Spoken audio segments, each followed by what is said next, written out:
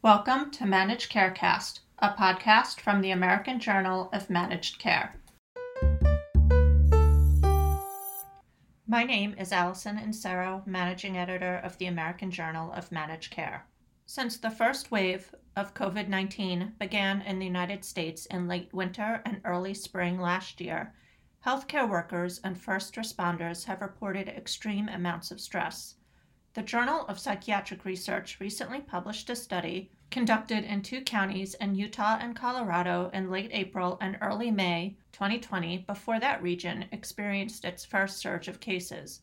The survey of first responders, including police officers, firefighters, EMTs, and healthcare workers, found that they are at risk for psychiatric illnesses at severity levels higher than other national disasters, including 9/11 and Hurricane Katrina. On today's episode of Managed Carecast, we speak with Dr. Andrew Smith, a co-author of the paper and a faculty member at the Huntsman Mental Health Institute at the University of Utah School of Medicine. He is the founder and director of the Occupational Trauma Program and holds a joint appointment at the VA Salt Lake City Healthcare System as a health psychologist.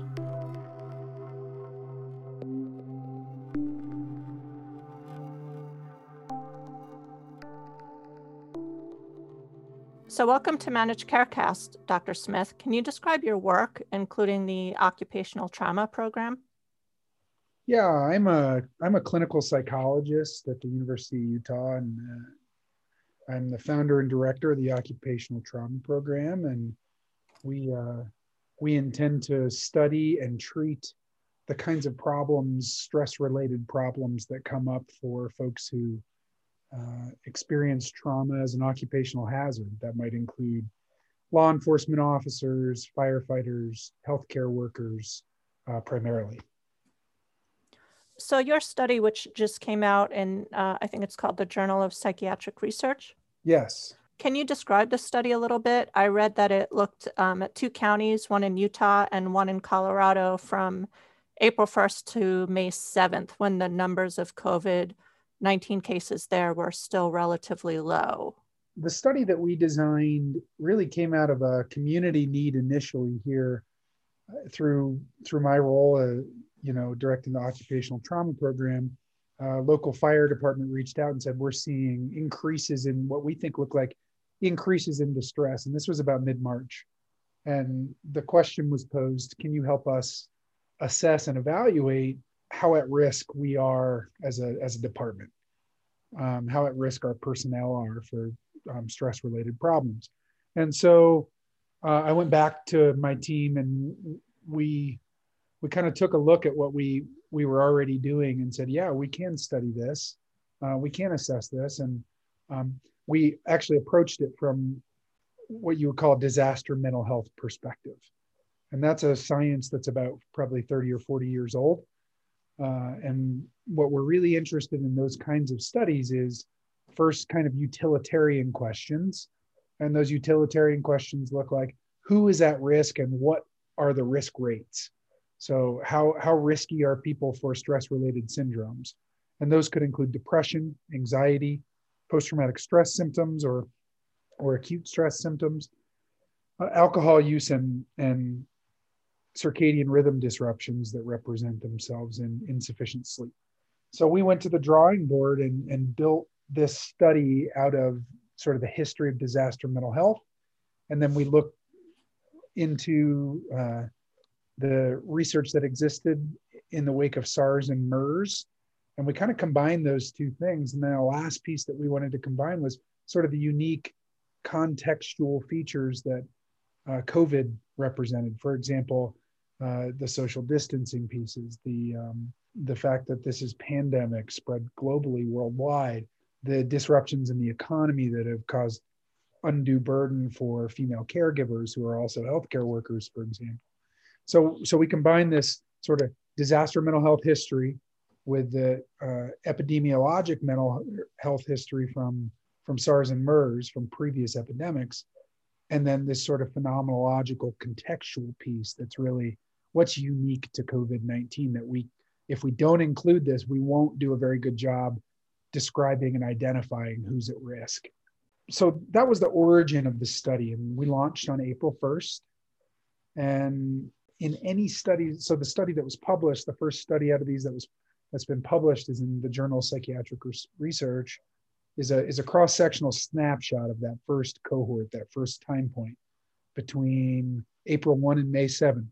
And like, as you said earlier, the rates of infection weren't very high in the Rocky Mountain West. So this was in El Paso County in Colorado and in Salt Lake County in Utah. And rates of infection weren't very high, but what was happening during this phase is we were watching the disease unfold in places like New York and Italy, and we would consider it kind of an anticipation phase. And this is a phase in which cases were extremely minimal on April 1st. And by May 7th, they were, Allison, somewhere over, I can't remember off the top of my head, between 2,000 and 4,000 cases, I believe, in Salt Lake County. So within that period of time. So your study hypothesized that psychiatric risks would rise in relation to 4 specific pandemic-related stressors. You talked about how the origin of this is in, disaster research. What were those very specific pandemic stressors that made this so unusual for people? Great question. So we had a number of pandemic-specific stressors that we included in the study, and we used a sort of a horse race modeling approach to be able to pare that down to only the really important pandemic-related stressors. And those stressors that we included were kind of binary questions that allowed us to group people in different categories of what you would call maybe idiographic risk or personal individual risk.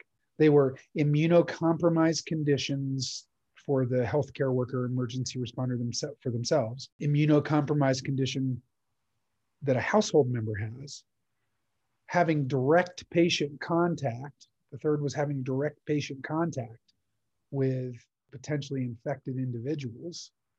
And then the last was being in a managerial role.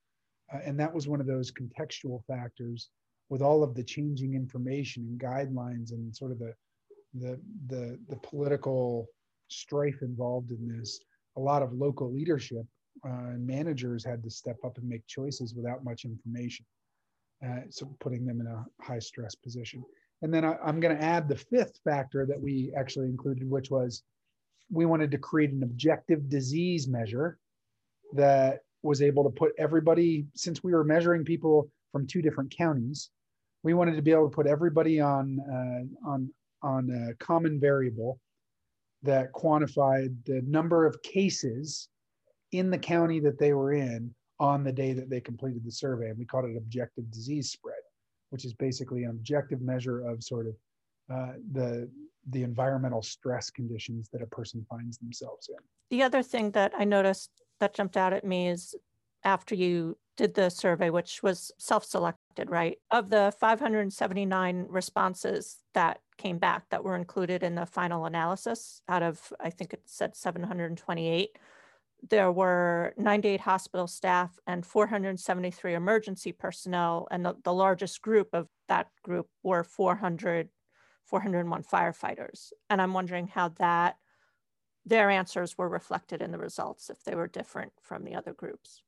Yeah, so great question.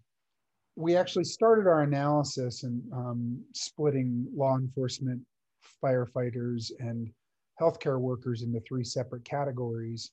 And our findings showed that by and large, there weren't significant differences in particular between firefighters and law enforcement officers. So we were able to use statistical evidence to collapse those categories into one group. Mm-hmm. And then because healthcare workers also didn't differ from emergency responders on the majority of our outcome measures, again, our outcome measures were PTSD symptoms, anxiety, depression, alcohol use, and off-duty or off-shift sleep. The only factor, I believe, on which emergency responders collapsed firefighters and law enforcement, the only factor on which emergency responders differed from healthcare workers was was sleep. So we were able to kind of collapse those groups ultimately for our predictive analyses using that statistical evidence for collapsing. Since they didn't differ significantly, we were able to have more power in our sample instead of breaking our analyses into groups of 400, 70, and 100 respectively across those three groups. We were able to put them together so that we could take a really good look at these predictors or pandemic related stressors that we just talked about, those five stressors in the prediction of these outcomes for the whole sample. So the only thing that differed for the first responders were the issues with sleep, given, I guess, the shift nature of their work, the unpredictability of schedules, that sort of thing? Well, yeah, and that's unlikely to be particularly pandemic related. We've known for many, many years that circadian rhythm disruptions that come from doing shift work, being up 48 hours and then going home for 4 days and then coming back for another shift and then taking overtime shifts in between. As you age, that does a number on a circadian rhythm and creates problems with getting continuous or quality sleep. So we weren't particularly surprised that that was the significant difference that showed up between healthcare workers who were getting on average better sleep than emergency responders. Were you surprised by the risky alcohol use that was self-reported? I think it said 30% of emergency personnel and 36% of healthcare workers reported their alcohol use was higher. I'll say that we've been observing that phenomenon since the start of the pandemic throughout at least the United States, is increased alcohol use. So we weren't expecting it to be nothing. I suppose that the healthcare worker rates were higher than we expected by quite a bit. I also suppose that the emergency responder rates aren't drastically different than they are in baseline typical times. And that has a lot to do with the way that alcohol gets used in those communities as a sort of a cultural center point at times, as well as the way that alcohol gets used as a really effective short-term anxiety reduction strategy.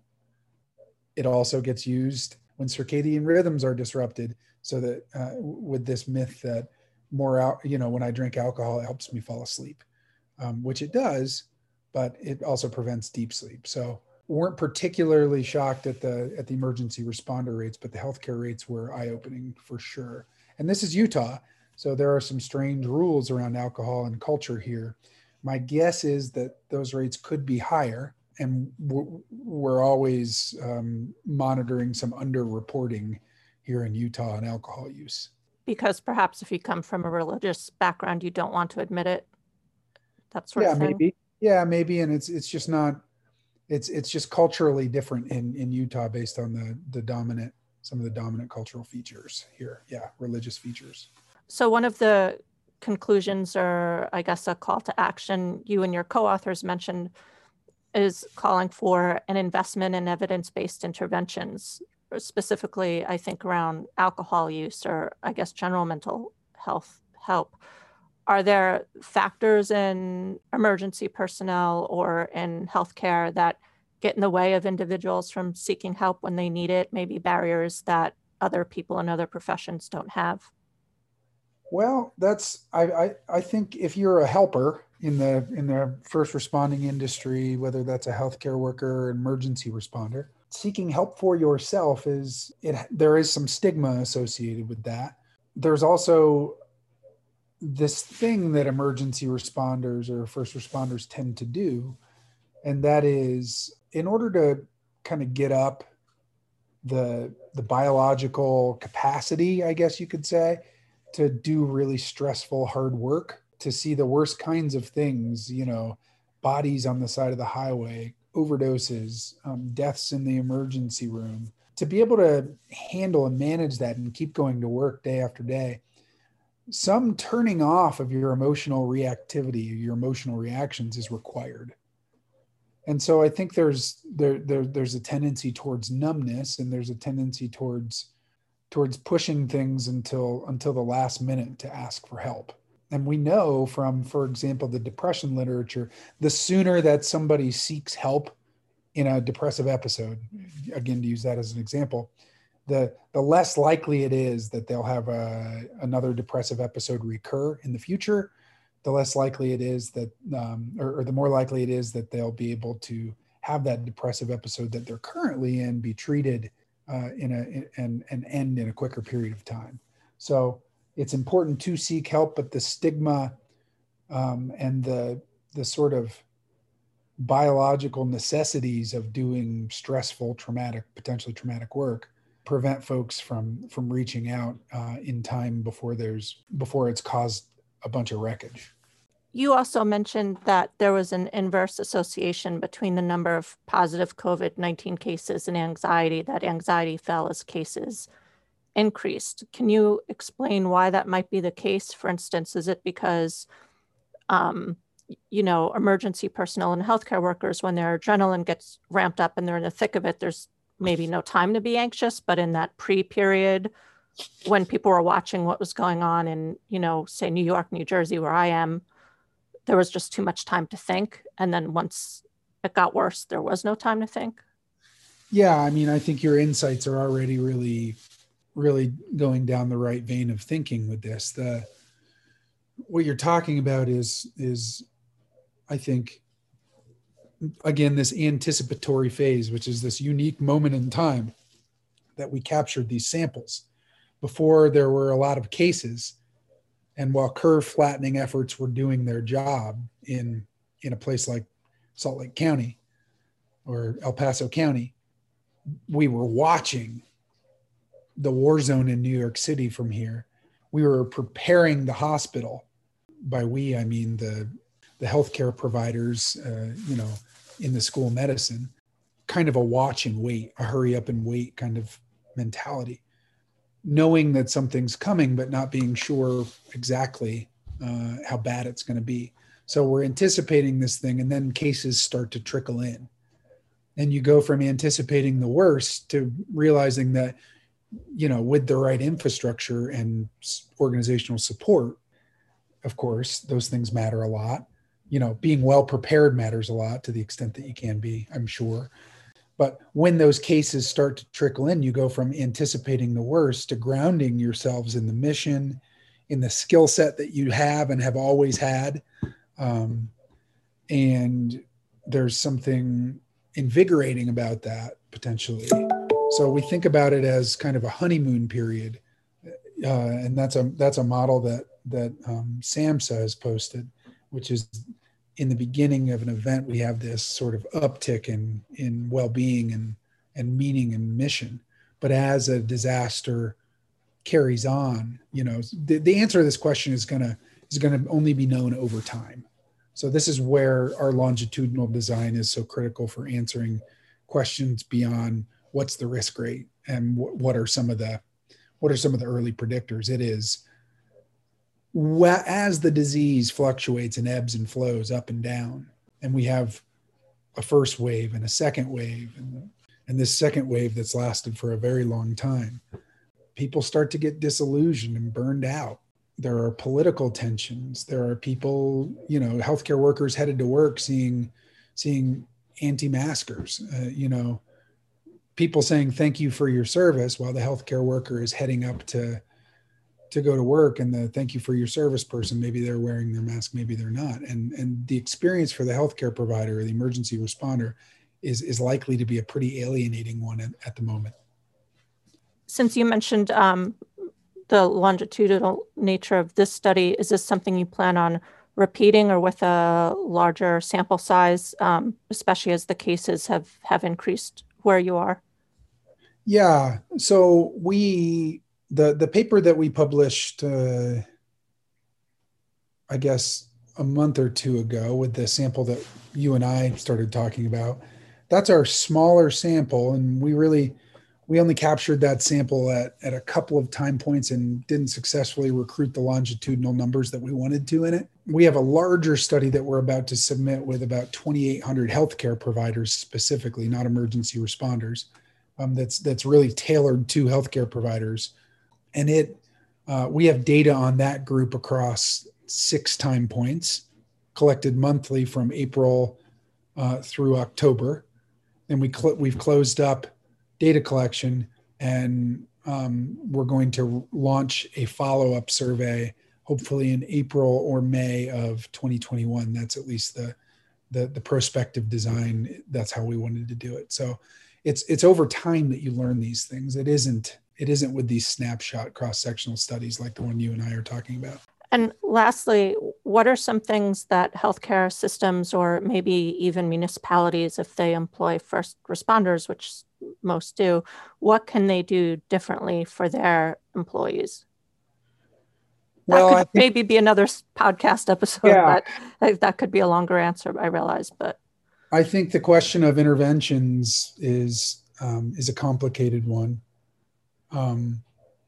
I think creating interventions at all different access points is really critical, or utilizing interventions at all different access points, meaning it's possible that a busy nurse who's going home to his or her family in between shifts is not going to have the time to engage in a traditional 12 sessions of trauma-focused psychotherapy or something like that, but that they might use an app on their phone to practice mindfulness related to their trauma and stress. So things that are freely and easily available, studying those and bringing those into attention and availability for folks is really key. I'll say that in the larger study that we're getting ready to submit, and in the study that we're talking about here today with emergency personnel in particular, the notion of immunocompromised status has really emerged as a critical variable in predicting increased odds for mental health risk, for probable diagnoses. And that is, if a healthcare provider or emergency responder either themselves has an immunocompromised condition, or a household member has an immunocompromised condition, that person is at nearly twice the risk for a mental health and in some cases more than twice the risk for a stress-related mental health problem. So one of the things that we are weighing in on is the notion that maybe we should be considering healthcare providers and emergency responders' family members as priorities for vaccinations. That if we want to sort of bridge the gap between now and years from now, when we're going to see kind of burnout and mental health problems really have their effect. If we want to create an opportunity for healthcare workers to have endurance, to persevere through this, then we might consider moving their family members up on the priority list for vaccinations.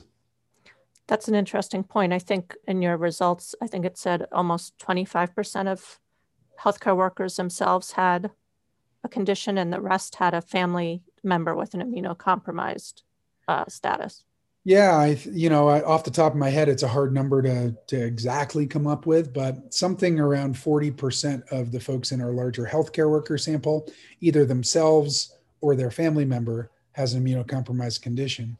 Those are people that are at really high risk right now for being under a lot of stress, carrying this infection home to their families. If we want to encourage their endurance and show that we're committed to the longevity of healthcare providers, which by the way has really important economic and sort of existential and healthcare system longevity and functioning implications, then we should consider taking care of their family members in the same way that we take care of them. Well, thank you so much for talking about this today. I really appreciate it. I think it's a really important topic. Thank you very much for having me. It's been a real pleasure. All right. Take care. All right. See ya. Bye. To learn more about this issue, visit ajmc.com or see the show notes. To get in touch with us, email info@ajmc.com or follow us on Twitter @AJMC_journal. And if you like the podcast, don't forget to subscribe and rate us.